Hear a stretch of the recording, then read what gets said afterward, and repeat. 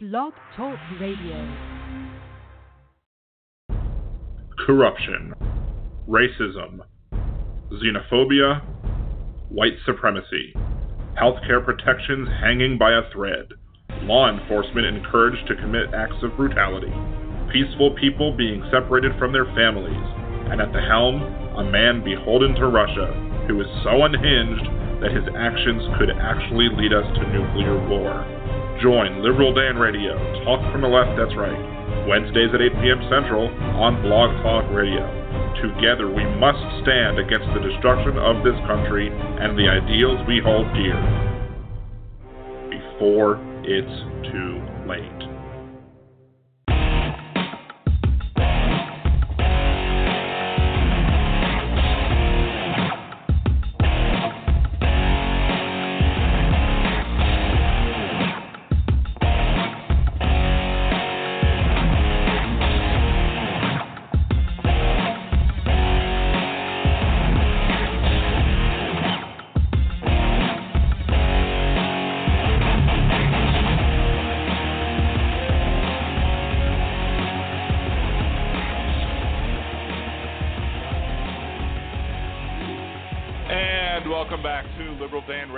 Talk from the Left, that's right. This is your host, Dan Zimmerman, coming from New Orleans, Louisiana.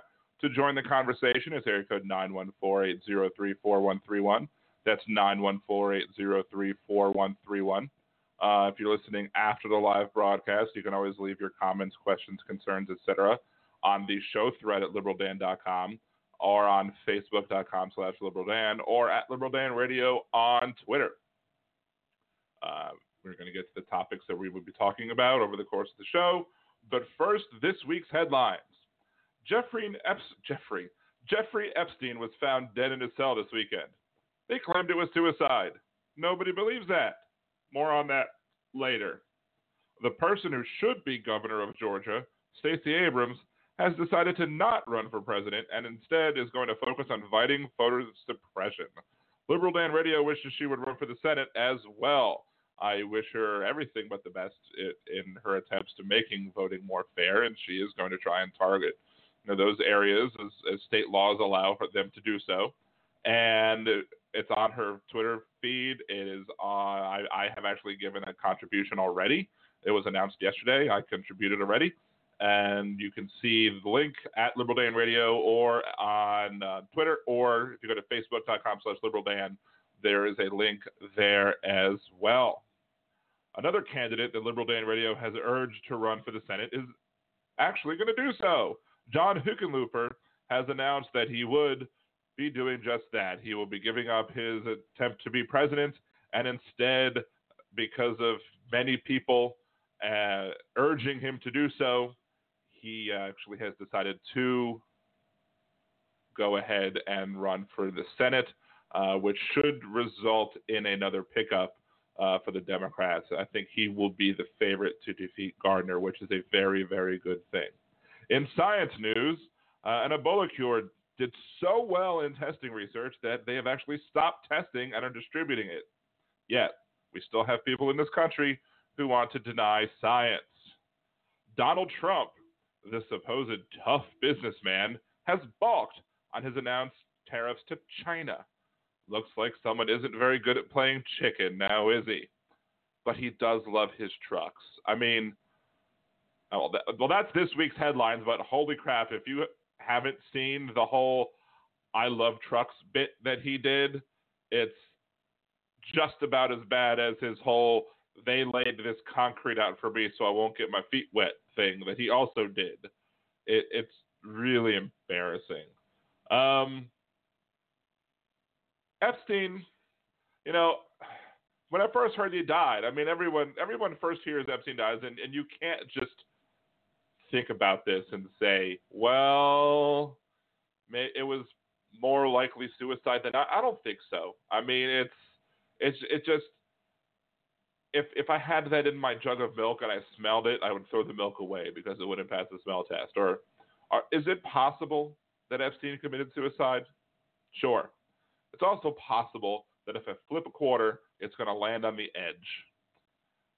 Now, of course, conservatives and liberals are going to disagree wholeheartedly as to why or who was involved in the supposed suicide.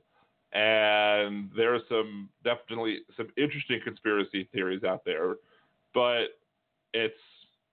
you are a billionaire who is tied to many powerful people, and you're about to be put on trial for potentially, life. If not, I don't think if it's in New York, it's possible he could have gotten a death penalty. I would hope that probably not available, but it should be for, raping kids. But if you have that bunch of information that he obviously had, there's motive. There's this absolute motive. And if I'm a betting man at sometimes. I play poker. I would bet dollars to donuts that he probably was not doing it by himself. Even the way they described it was just like he tied the sheet to his bed and he leaned forward and how would that even work? I would think that if I tried to do that and if I wrapped a sheet around my neck and tried to lean forward on my knees from the bed or whatever, that eventually I would probably go limp and I wouldn't be able to. There wouldn't be anything for me to. I'd flop down and the resistance would no longer be holding me. So it doesn't make any sense. But I actually have a caller. So let's go ahead. I'm not going to grab your name. Hey, caller, what's your name? Where are you from? Yes, sir. My name is Mike from Minneapolis. How are you doing?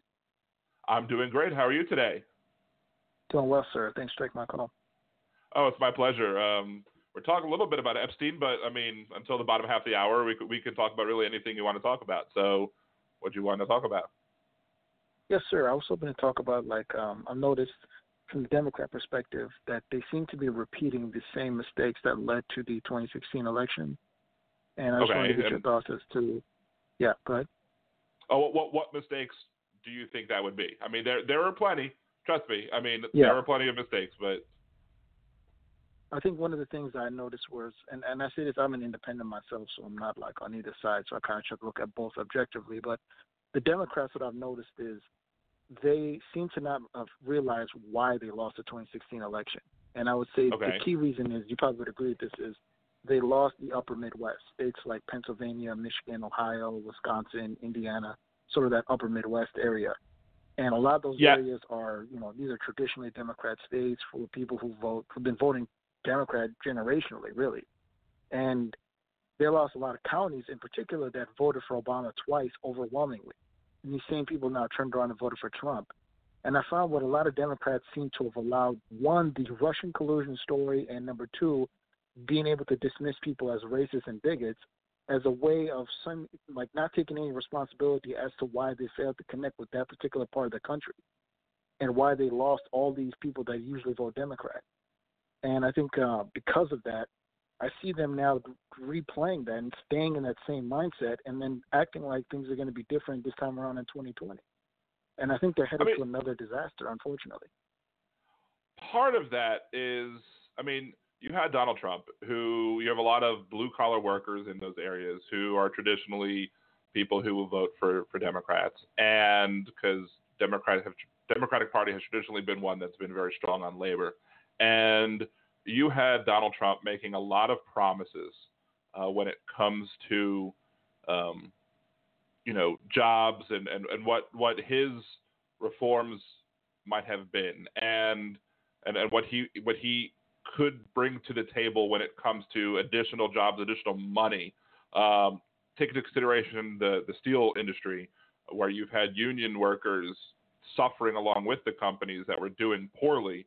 And they heard Donald Trump's promise that he will bring more money in because his trade practices and whatever was going to bring in more money for steel, and then that should result in more money for the steel workers. And the steel workers ate it up. And then when it came to pass and it started off as the steel workers. You can't forget about the Detroit Economic Forum. That was a big deal when he was speaking at the Detroit Economic Forum, and you had the heads of GM and all the different auto industry heads all seated in the front row, and he literally addressed them directly and threatened them with 35% tariffs if they continue to take jobs overseas. Because you remember at the time, GM was about to open a massive plant in Mexico. Right. And he literally directly threatened the GM. And even the words of Michael Moore, who obviously is not a Trump supporter by any measure, he talked about how in Michigan that was a huge deal. And people in Michigan had never heard anybody talk to anyone, regardless of their Democrat or Republican, ever say anything. And the reason is, and we all know why, because they're beholden to these same groups that are doing this. Well, and the problem is, though, that's why they, you got to, I'm just saying, trying to see from their perspective as to what caused them to get a lifelong Democrat to vote for Trump. But the problem is that, again, they believe Trump on the steel industry, they believe Trump in the auto industry, but in reality, just because they opened a plant here doesn't necessarily translate into, the workers are going to make a lot more money.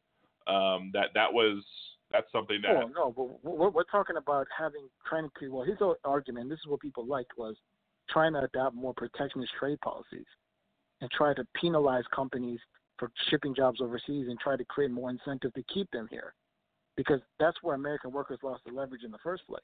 The reason they were able to collectively bargain to get better pay and better benefits was because most companies had to do manufacturing in America. In fact, I think in the 1950s they said 80% of the world's manufacturing was done here in the States.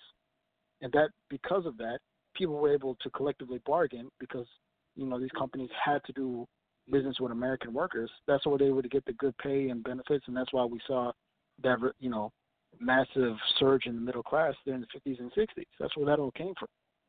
And then when we had these new trade policies and then companies started to go overseas, it undercut all the leverage American workers used to have. And now companies were able to then, if people try to collect a bargain and go on strike and get better pay, the companies will say, well, screw you, we'll just go to Mexico or go to China and we'll just avoid the hassle. And that's what happened. That's why the middle America was decimated. And so what a lot of people realized that's my point. So Trump, I'm not saying Trump was genuine in what he was saying, but he at least had the foresight to see this as an issue. He talked about it when no other Democrat was willing to talk about it, with the exception of Bernie Sanders, and that's why he resonated with people. And the Democrats don't seem to understand that. I don't understand how they can't see that.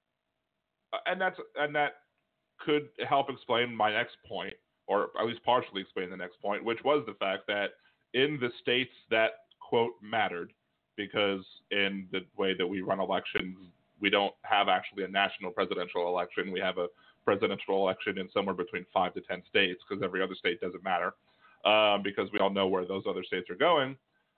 You have voters who... But Democrats have a built-in advantage with the Electoral College, so why would they complain about that? I don't think that that's true. With the Electoral College, I wrote an article... Democrats get the three biggest states off the top. They get New York, California, Illinois off the rip. Right. But those states don't have... Right. So what's the only big state that Republicans consistently get? It's Texas. And even Texas... It's Texas, but you have a whole lot of little changing states. Demographically to the point where Texas is going to be a purple state pretty soon here. Maybe.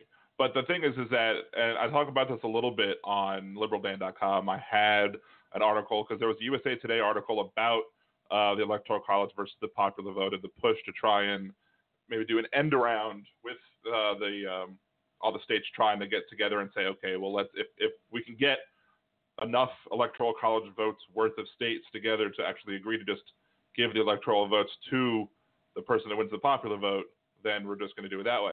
And he was arguing against it. But the thing is that if you apportioned the congressional seats like our founders wanted to, and not using the bare bones numbers, which would result in like thousands of House of Representative seats, which would be ridiculous. Yeah, right. But if you just simply took like Wyoming as an example, and you made one Wyoming worth a congressional seat and round up, I guess, round to the closest Wyoming, when you're figuring out the seats that every state should have, there should be about 100 more seats in the House if we weren't just obsessed with keeping that 435 or so House seats that exist currently. So because of this, smaller states like Wyoming have an extreme advantage in the Electoral College, even more so than what the founders had intended, simply because of the fact that, a Wyoming vote was like maybe 500,000 people in Wyoming, and there are they get 3 electoral votes, so less than 200,000 people per Electoral College vote, where in California, I think it's more like 700 per Electoral College vote. So, yeah, the big states with the big cities tend to that's go. an argument to change the values of the right, the number of electors per state. That's different. But even with that, you do have to acknowledge the fact that Democrats.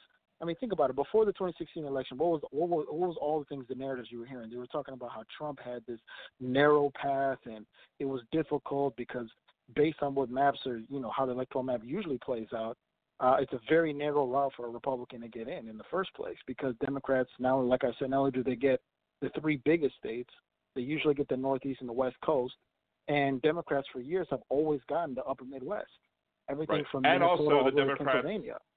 The Democrats so would also the reason typically Trump won it's not because the Electoral College is flawed, it's because the Democrats failed to connect with people in the Midwest. Well, and I'm just noticing Democrats want to blame. They want to blame the Electoral College. They want to blame Russia. They want to blame racism and bigotry, and it allows them to escape any personal responsibility of saying maybe we did a poor job connecting with people in a certain part of the country, and that's why we lost. Because if they didn't, I'm not and saying they won the necessarily states, they would have won easily. It would have been a landslide. I'm not saying necessarily it was the Electoral College that Trump won, even though he won with less votes. But there were a substantial number. There was a survey that was done on this. There was a substantial number of, as you said, these people who resonated with Bernie Sanders because of what he was saying about the economy and about corporations, and people who voted for Bernie Sanders in the primaries in states like Wisconsin and Michigan, Pennsylvania. I think that was the third. It might have been a different one. I'm not sure. States like these. Ohio. Maybe it was Ohio. Normally Democrats win at least one of those: Ohio, Pennsylvania, Florida. But with Michigan, Wisconsin, and I think it was Pennsylvania, the amount of people who went from Bernie Sanders in the primaries to Trump in the general election was more than the difference that would have been needed to turn the election the other way. And we can talk about, we could talk about it hitting in the pocketbook. That's another reason the Democrats are at fault, because they rigged. We all know what they did in the primary. They totally rigged it in Clinton's favor. Everything from the DNC getting questions for debate. Here's the problem with that argument of the whole rigged election thing. Bernie Sanders had a blueprint on how to defeat Hillary Clinton with her having lots of support from the party at the very beginning. Barack Obama wrote that blueprint, and he showed a clear path on how to do it. Part of that included gathering those progressives in the South that exist, not the old conservative Democrats or really Republicans, but getting the larger and growing number of people in the South and getting those delegates. And that's how Barack Obama beat Hillary Clinton, was he swept her pretty much through the South. And because he was when black. asked why Bernie Sanders, that's a reason. It's not just because of his strategy. Right, but when asked why Bernie Sanders didn't go to the South, he shrugged off the South as being Southern Democrats as being conservative Democrats, which, if he paid any attention to what Obama did, Obama wasn't winning old-style Southern Democrats. Obama was winning the minority vote. Obama was winning the young progressives. Obama was winning people who maybe were new voters, people who were excited about his election. And even though the party, because he was black, that's why they did it. They didn't jump on board because of his policies. Because if you were to look at it today, Obama would be a moderate Democrat by today's standards. He wasn't a progressive by any means. I've heard that argument as I well. remember 2008. I volunteered in the Obama campaign. I followed it very closely. I know what happened in 2008. He was able to run the table in the South because black Democrat voters in the South got on board to support him. Not because he was a progressive. They just got on because there was a momentum of this could be the first black president, and people jumped on board. That's why if you turn around and look in 2012, you saw he went from like 69 million votes in the general election down to like 65 million. He lost nearly 5 million votes because that same momentum and excitement of now let's elect our first black president wasn't there, and it just didn't work. That's why Bernie Sanders could never do the same thing in the South. He could never. I don't know, because when Bernie Sanders started talking about economic justice in terms of social justice and bringing that to minority communities, he was starting to get some traction, but he missed a huge opportunity to get those. And I'll let you make one more point before I hit a commercial break. But he missed it. It was a big opportunity that he lost out on, and by his ignoring the South, because he admittedly ignored the South, and by doing so, he put himself in an insurmountable hole. It didn't matter whatever, there was definitely wrongdoing during the last election. I called for Debbie Wasserman Schultz to step down for her actions and her behavior. I was Donna Brazile, who's from here in Louisiana. I didn't like what she did with the campaign questions. There was obviously some people who were not playing fair, but I think Obama had a big uphill battle in that 2008 election because Hillary Clinton was the presumptive nominee at the start of the election. And then at the end of it, Obama wound up taking it simply because he campaigned smarter. I was like, why are you campaigning in North Carolina? It's ridiculous. There's no reason for you to campaign in North Carolina. You're never going to win North Carolina because it's in the South. And what happened? Well, there was a Senate election that was also beneficial to the Democrats. I don't know. Obama now campaigning in the Yes, I don't know whose coattails who rode whose coattails in North Carolina. In North Carolina, because I mean, in the South, let's be real, a large percentage of the Southern Democrats who vote in primaries are African American, like a large percent. No, more but so I mean, in states in the North. But even then, so any good black these... candidate's going to have a great chance. I mean, Jesse Jackson won South Carolina. No, but I'm talking about why would you campaign why would you focus so much on North Carolina when North Carolina was a state that in the general election was going to go to a Republican? And the reason was I was wrong in that his targeting North Carolina and going down into the South actually helped him win North Carolina in a general election too. So not only did his foresight did his strategy work in that he was able to get the progressives and the young vote and the minority votes out to support him in the primary, which brought him the path to the president to win the nomination. It also won him states that nobody thought he would have won in a general election too. Right, exactly. By Bernie Sanders completely. That's an indictment on Hillary Clinton and her campaign, because you could point out her lack of campaigning. They weren't effective. They were actually really incompetent on a lot of levels. And to your point, her likability ratings were so far lower than Obama's was, both in 08 and 12. And so what I find is Democrats are not willing to acknowledge that, number one, they did a bad job on messaging, and another big one being Hillary Clinton was not a good candidate. That's a fact. Almost anyone else could have beat Trump. Trump was literally tripping over coffee tables and stepping on rakes every single day. He said 4 or 5 things a week that was torpedoed anybody's campaign. And they still lost to this guy? Well, that's because the Democrats decided we're going to now attack white people. This is what they did, and I'm saying this as a black person. They were pushing this white guilt thing, talking about privilege, literally accusing people who dare not support Clinton of calling them a misogynist. I mean, that's literally what they do. They were acting as if they were like talking down to people, and that's why people said, "Oh, screw you! I'm not going to vote for you."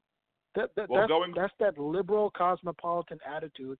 Liberals who come from New York and LA and DC have, and they don't understand that people who live in middle America don't think like that. And instead of rather focusing on how can we connect with people, they were preaching to people and telling them you're supposed to think like this, and if you don't, you're X, Y, and Z. And that's why they were labeling whole groups of people all kinds of names, and people got pissed. And people weren't willing to say it publicly, but they were like, well, when I go in the ballot box, I'm not going to vote for you. And I'm looking at it like I'm hoping they would have learned. I mean, Bernie Sanders talked about this after the election. He gave a speech on how identity politics hurt the Democrats.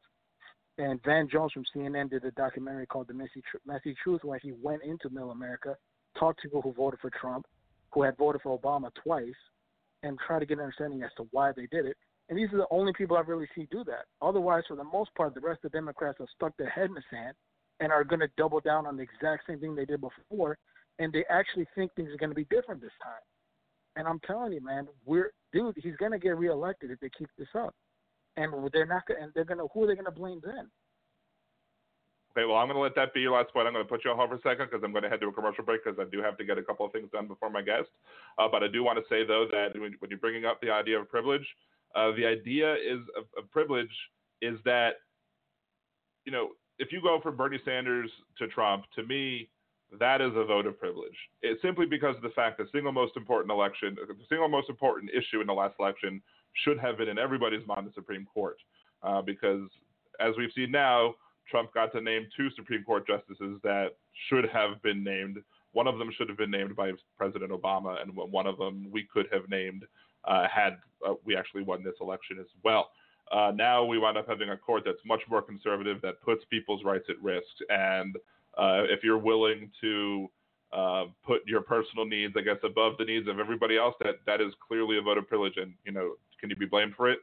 I think it's a possibility that maybe you should be blamed for it. Anyway, let's go ahead and take the next commercial break and come back and take your calls as well. 914-803-4131. That's 914-803-4131. This is Liberal Dan Radio. Talk from the left, that's right.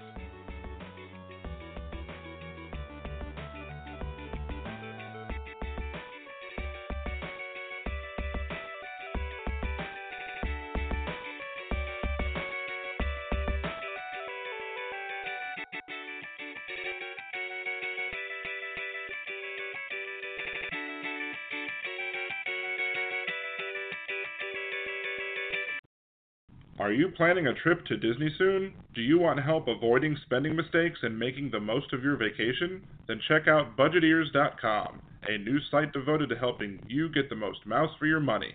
What kinds of tickets should you get? Is the dining plan a good deal for you? Should you stay on grounds or not? Should you buy park hoppers? Many other sites are filled with information about what other people like to do, but Budgetears is geared to help you make the best decision for you. So check out budgetears.com or go to youtube.com/budgetears and help make your trip the best it can be. Budgetears.com is not a travel agency and it is not affiliated with the Disney Corporation or any of its holdings. Are you someone who is looking to get into the ride-sharing business, be it for a side hustle or a full-time gig? Are you currently a rideshare driver wondering how to increase your earnings? Are you simply a new rider looking for first-time rider credits? Head on over to ridesharedan.com for those first-time rider credits, sign-up bonuses for new drivers, and my tips and tricks to help you make more money in the gig economy.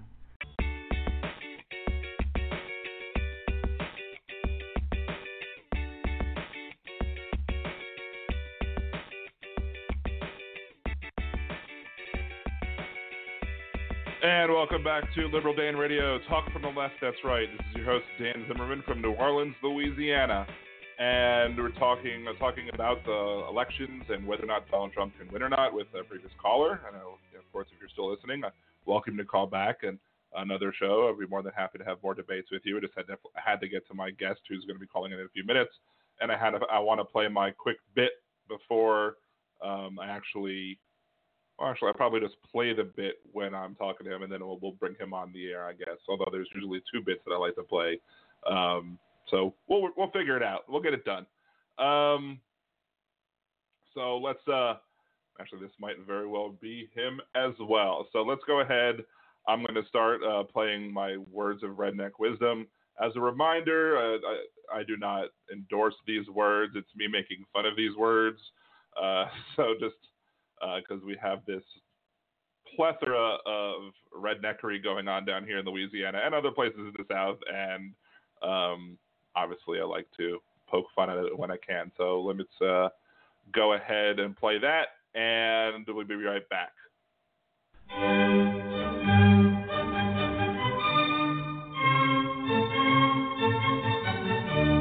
And now, this week's Words of Redneck Wisdom, brought to you by Liberal Dan Radio. This is Radio Free Dixie. Diversity in the Old South and the Confederate States of America is one of the many untold stories of history. Take the story of Holt Collier, who was born a slave in Mississippi and while still a slave, became famous for his hunting skills. He killed more bears than Davy Crockett and Daniel Boone combined. More importantly, at the outbreak of the War for Southern Independence, Holt joined the 9th Texas Cavalry and served as a Confederate sharpshooter. and there was Confederate General and Chief of the Cherokee Nation, Stand Watie, and Captain Harvey, a practicing Jew who was a leader in the Confederate battle to retake Galveston. The Sons of Confederate Veterans invite you to educate yourself about the South's proud history at MakeDixieGreatAgain.org and join with us to make Dixie great again. You have just heard more words of redneck wisdom, brought to you by Liberal Dan Radio. Talk from the left, that's right.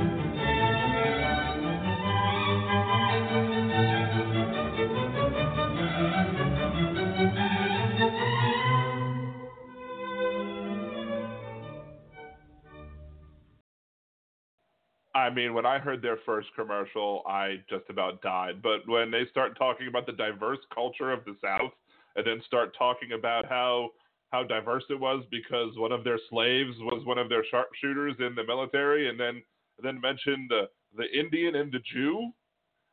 Yeah, no, that's. And then of course it's Make Dixie Great Again, because of course they're riding the coattails of this racist bigot we have in office, and I'm sure lots of people love to hear that stuff, but that's why I'm here for, to make fun of it. So now I do have on hold, and we're bringing on in a second, candidate for the 5th Congressional District in New York, covering Queens and Nassau.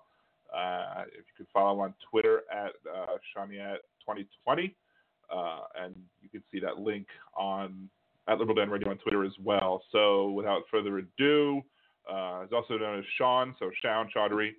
Thank you for coming on the show and being my guest tonight. Hey, Dan. Yeah, no, thanks for having me on the show. It's an honor. And, man, let me tell you, I was listening to that redneck wisdom, and I was sipping my water, and I think I spit it out. So that was pretty interesting.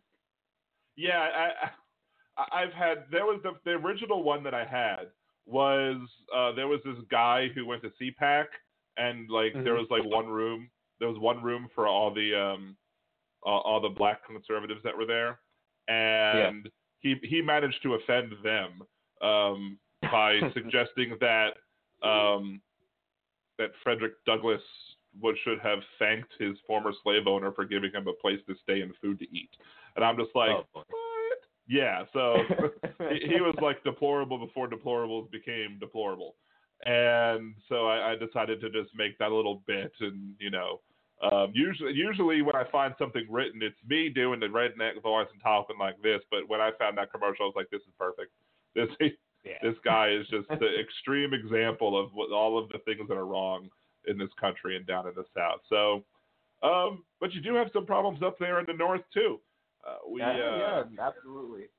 You are seeking not necessarily, this isn't necessarily a racism thing, but currently the person who holds the seat that you're running for is Democrat Representative Gregory Meeks.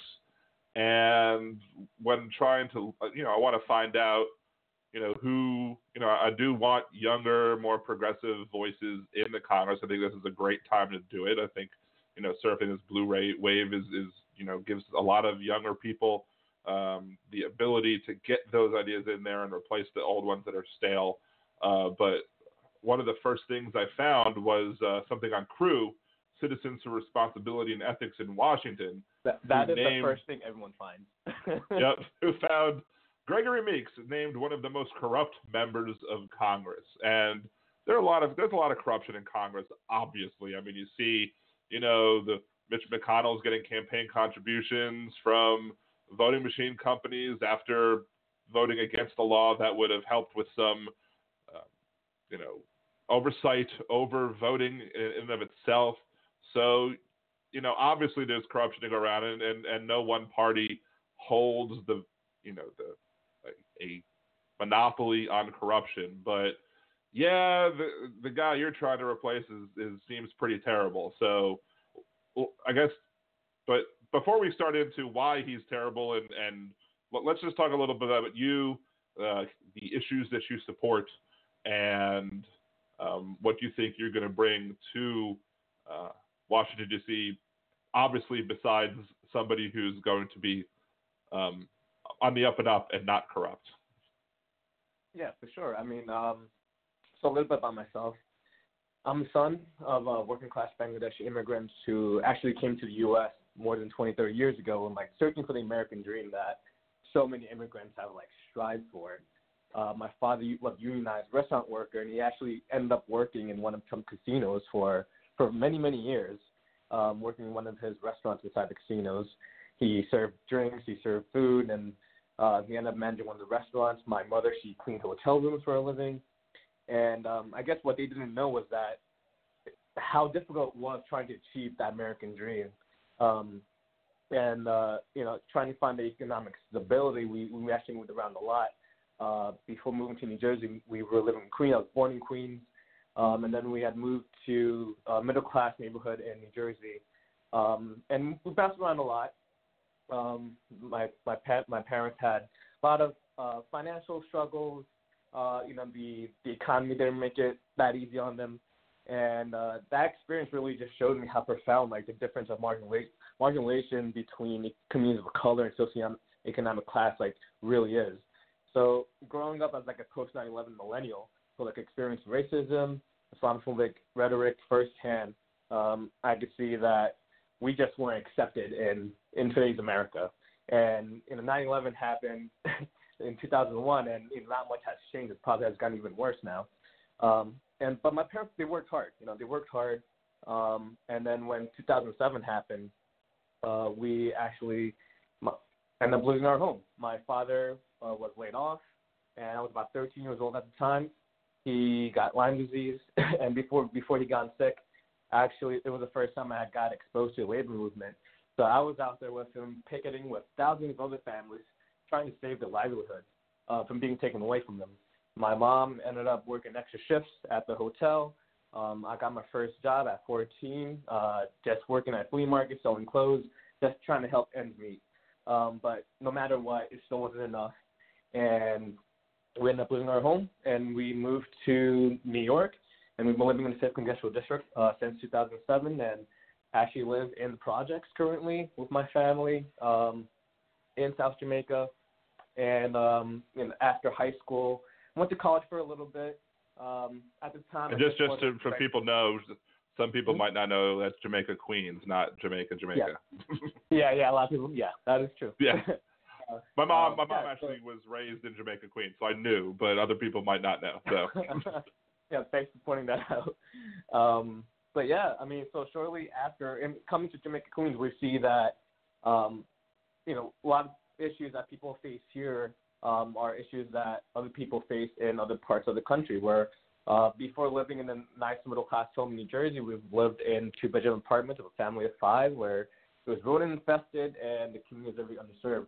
We actually lived in Detroit at one point, too, for a period of time, where the communities over there were communities of color, again, very undersourced neighborhoods.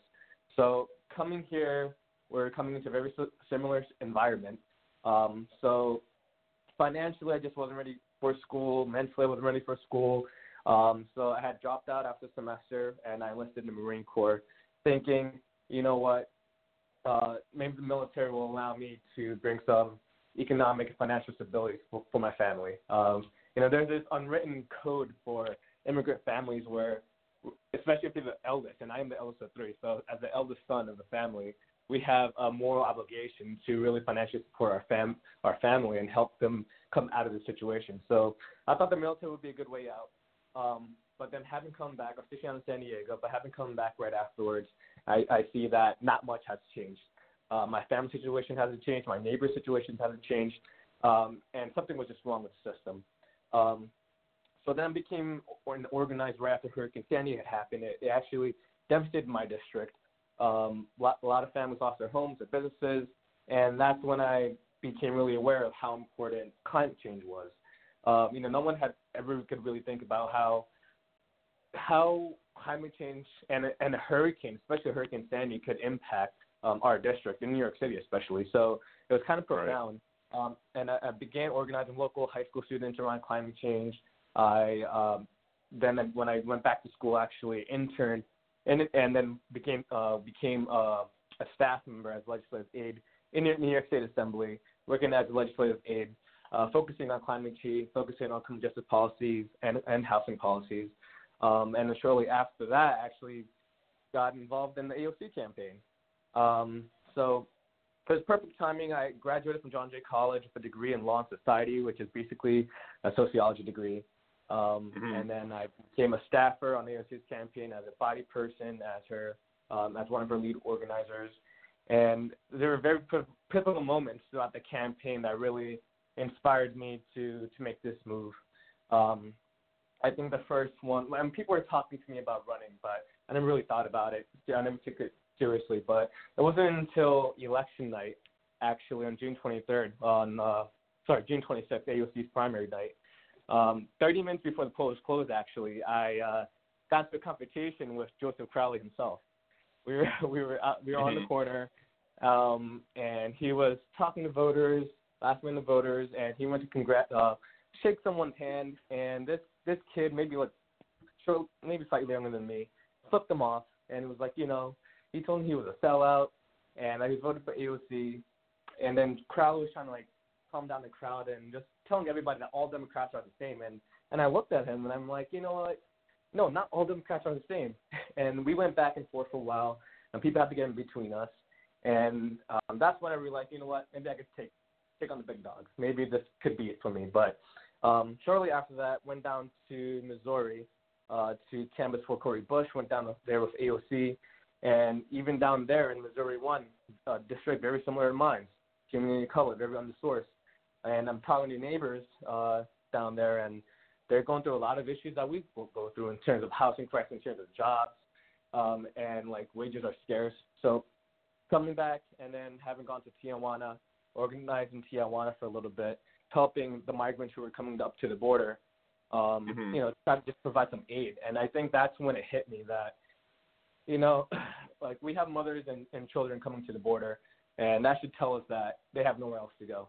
And me being on the Committee of Foreign Affairs, a lot of us organized actually went to his office and asked for him to do something about it, to become a strong proponent for immigrant rights, considering our district encompasses a majority demographic of immigrants.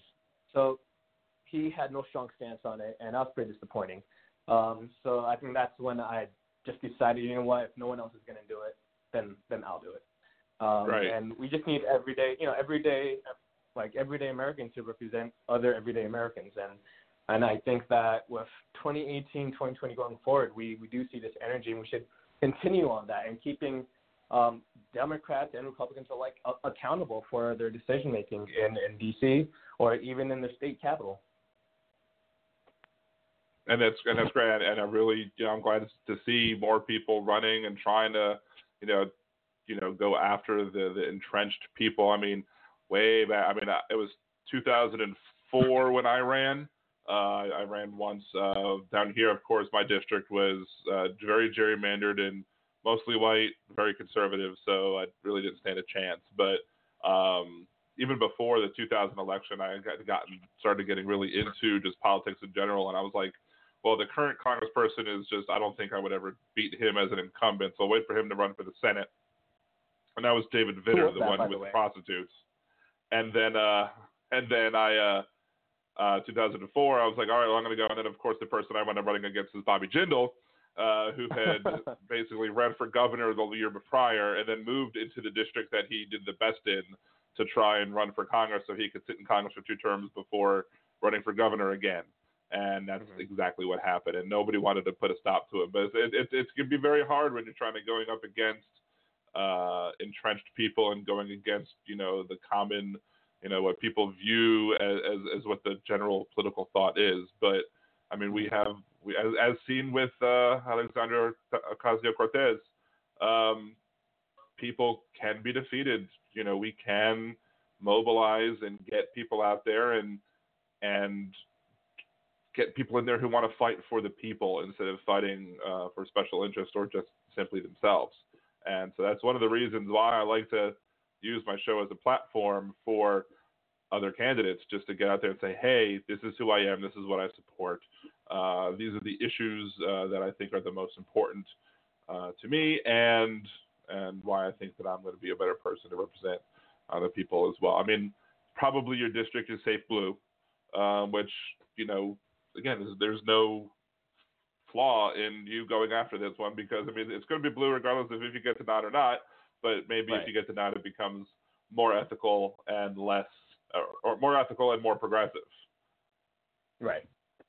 So what issues, I guess, what other issues would you say that you differ with your opponent in the primary on when it comes to,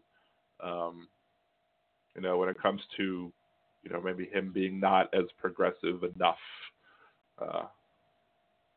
Right. I mean, the biggest difference between him and I is that I'm someone who will not accept any corporate or any Wall Street special interest money. He's accepted thousands, if not millions of dollars from groups like Goldman Sachs, Citibank, you name it. And he's accepted a lot of money from payday lenders who've actually put a lot of families in this district in debt. We've seen in 2019, actually, the first 2 quarters so far, that District 5 alone has the highest increase in home foreclosures. So people are losing their homes. And that is the biggest, next to climate change, and I'm someone who does advocate for the Green New Deal, it's the most the most devastating, probably most important issue there is. So in terms but wait, Donald Trump says that our economy is going great. How could people be losing houses if the economy is going so great? So that's the funny thing. On the bigger picture, Donald Trump will throw out all these numbers, but politicians like Trump or even Meeks, they're not the ones who are stepping into our neighborhoods and seeing what everyday Americans are going through. They don't see how hard families go to work, are working more than 40 hours a week, and are struggling to put food on the table. They don't see that. They don't experience that because they are in comfort where they are right now. And Meeks having been there for 20 years, I think he's someone who's out of touch with the district, and I think that it's just time to take money out of politics. Yeah, absolutely, and we definitely need to, because Citizens United was just a ridiculous ruling, and there's been other similar rulings with along that way, and of course they're going to get worse because the Republicans got to steal one, if not two, Supreme Court seats. Of course, being as a member of the House, you don't have that much say over that. But unless the House decided that they're going to try to impeach one, but I don't think that's realistic. If we can't get Trump impeached, we're not going to get Alito impeached or Thomas impeached. Right. So although on an old blog of mine, I did have like 2 blogs where I was like, we need to impeach Alito now because it's ridiculous. Because some of the rulings that they came up with, there was a ruling that I covered on my show a while back, which basically said that if you're not under arrest and you have to actually say that you're invoking your right to remain silent in order to have your silence not be used against you in a court of law. It was the most ass backwards thing I'd ever heard. Yeah. And just because in order for you to use your right to remain silent, you have to speak. If you have the right to remain silent, you shouldn't have to say anything, and that should be automatically granted. But according to these, geniuses in the Supreme Court, somebody who is under arrest doesn't have the wherewithal to know their constitutional rights and they have to be Mirandized. But someone who isn't under arrest somehow becomes a constitutional scholar and knows that they have to speak out. It's just silly, and the court's only going to get worse and worse. Are you somebody who is supportive of? If somehow he manages to get elected the second, my last caller called in, he was absolutely convinced that Democrats were going to drop the ball again and that Trump would get reelected. I don't necessarily agree with that, but if he were to happen to get elected again, would you be somebody who would support, or are you calling on current House members to impeach him as it is? Yes, absolutely. We have not just a legislative duty in D.C., but a moral obligation to really stand up for our values as Americans that we have, that we believe in honor, courage, and commitment. And currently the president does not represent that. So we want to send a message that what he's doing, what he says, is not okay. It's just not okay, and that's what bullies do. So if Democrats So Meeks actually, he's someone who doesn't support impeaching Trump.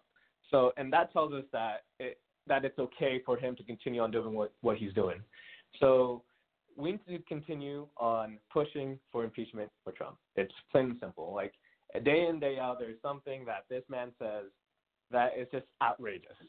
And, it's been 3 years now, and we're heading to the 4th year, and it just hasn't gotten better. And each day it gets worse. More people are losing their lives because of the rhetoric that he uses. And it's a lot of bigotry, a lot of racism, a lot of Islamophobic, hate message that he has in his speeches. And we just can't let it go on any longer, because then more lives will be lost because of that.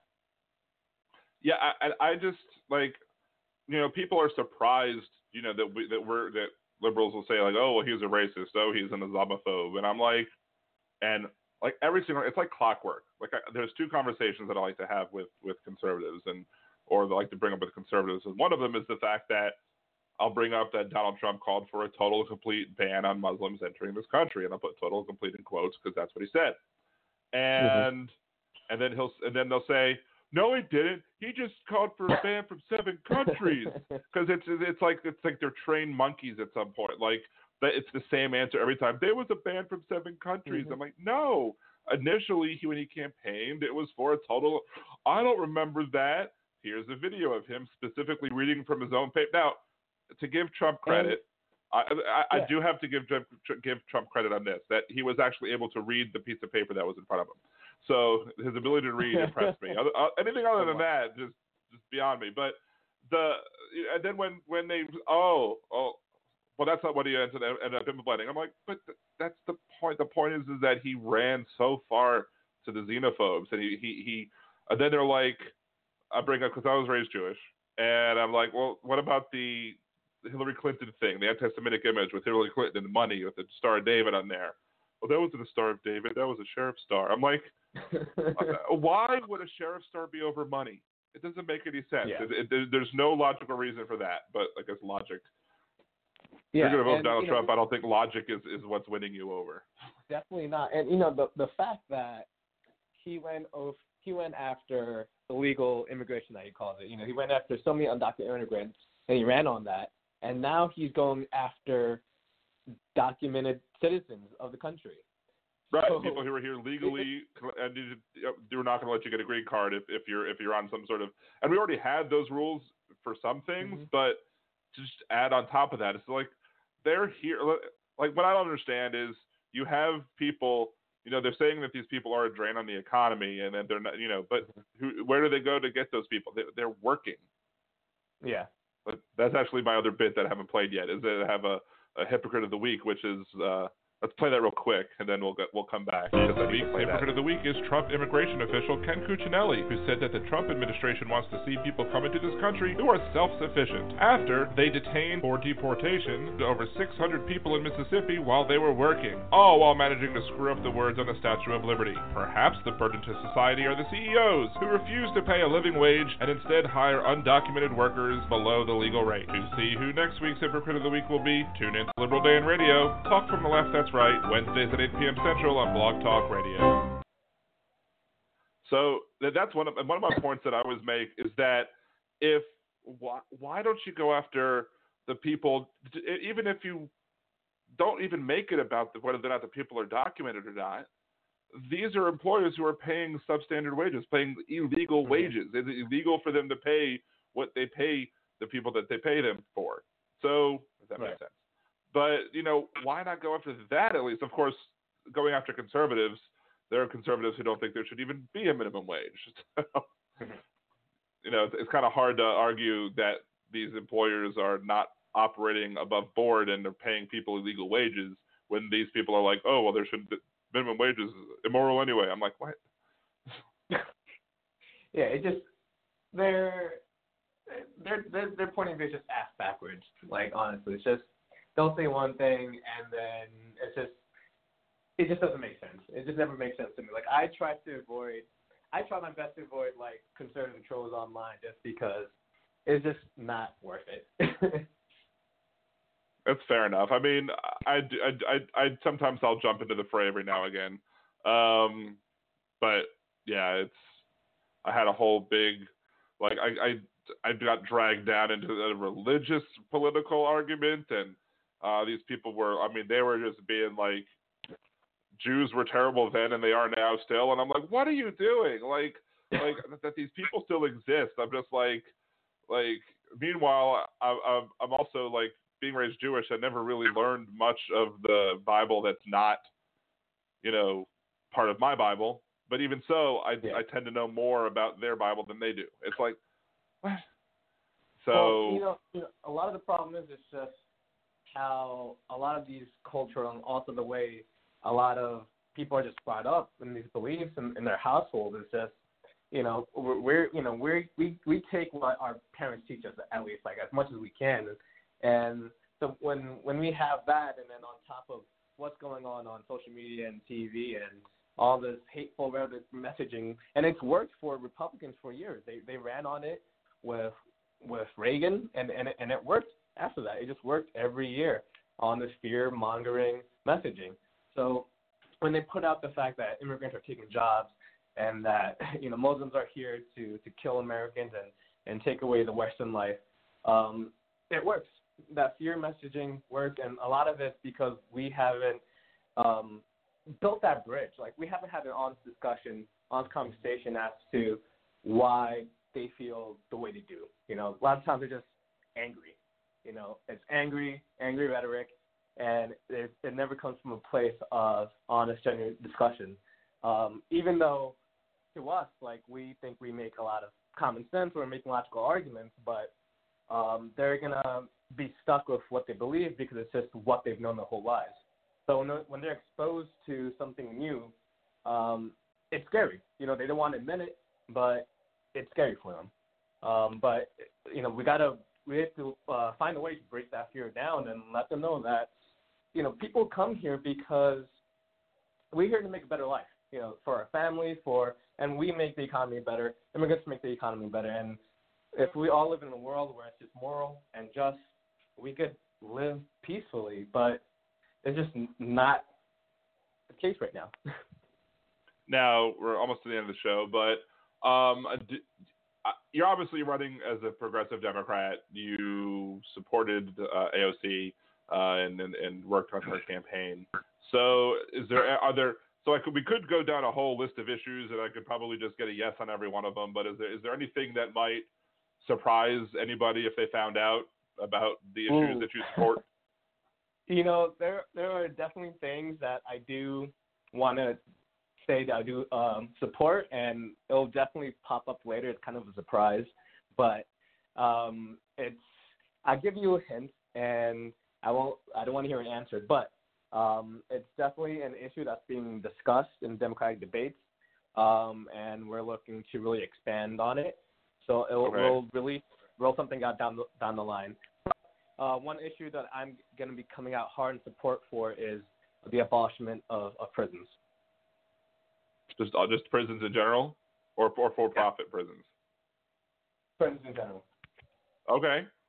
I'm definitely going to be interested in when you roll that out. I might want to have you back so we can discuss that one, because it would definitely be that's definitely an interesting topic to run on. I'm not saying I'm opposed to it, but and then, hey, if you want to announce your other big surprise later down the line on the show too, you're more than welcome to come back and do that as well. Oh, so, definitely. Yeah, definitely. Would love to. Okay, great. Well, again, let everybody know where they can reach out and get and contact you. Yeah, for sure. For any questions or comments, you could email info@Shan, SHAN, 2020.com. Okay, Shan2020.com, and thank you very much. Yeah. Good luck, and you could again follow his. You can find his Twitter account on my link. When I link to this show, I also link to his Twitter account. So you can follow him there as well. And again, wish you best of luck. And again, you're welcome to come back to the show anytime, talk about anything, bring up any other major announcements you might have. Thank you, Dan. Really appreciate it. Thank you. Good luck and have a great night. You too. Bye-bye. Bye-bye. All right, and that is the end of this week's episode of Liberal Dan Radio. Talk from the left, that's right. Join in next week. We're going to be having another congressional candidate from Washington State this time, and we'll be discussing her issues as well as the other issues of the day. Until then, you can follow me at Liberal Dan Radio on Twitter, Facebook.com/LiberalDan, and LiberalDan.com. And again, until next week, this is Liberal Dan Radio. Talk from the left, that's right.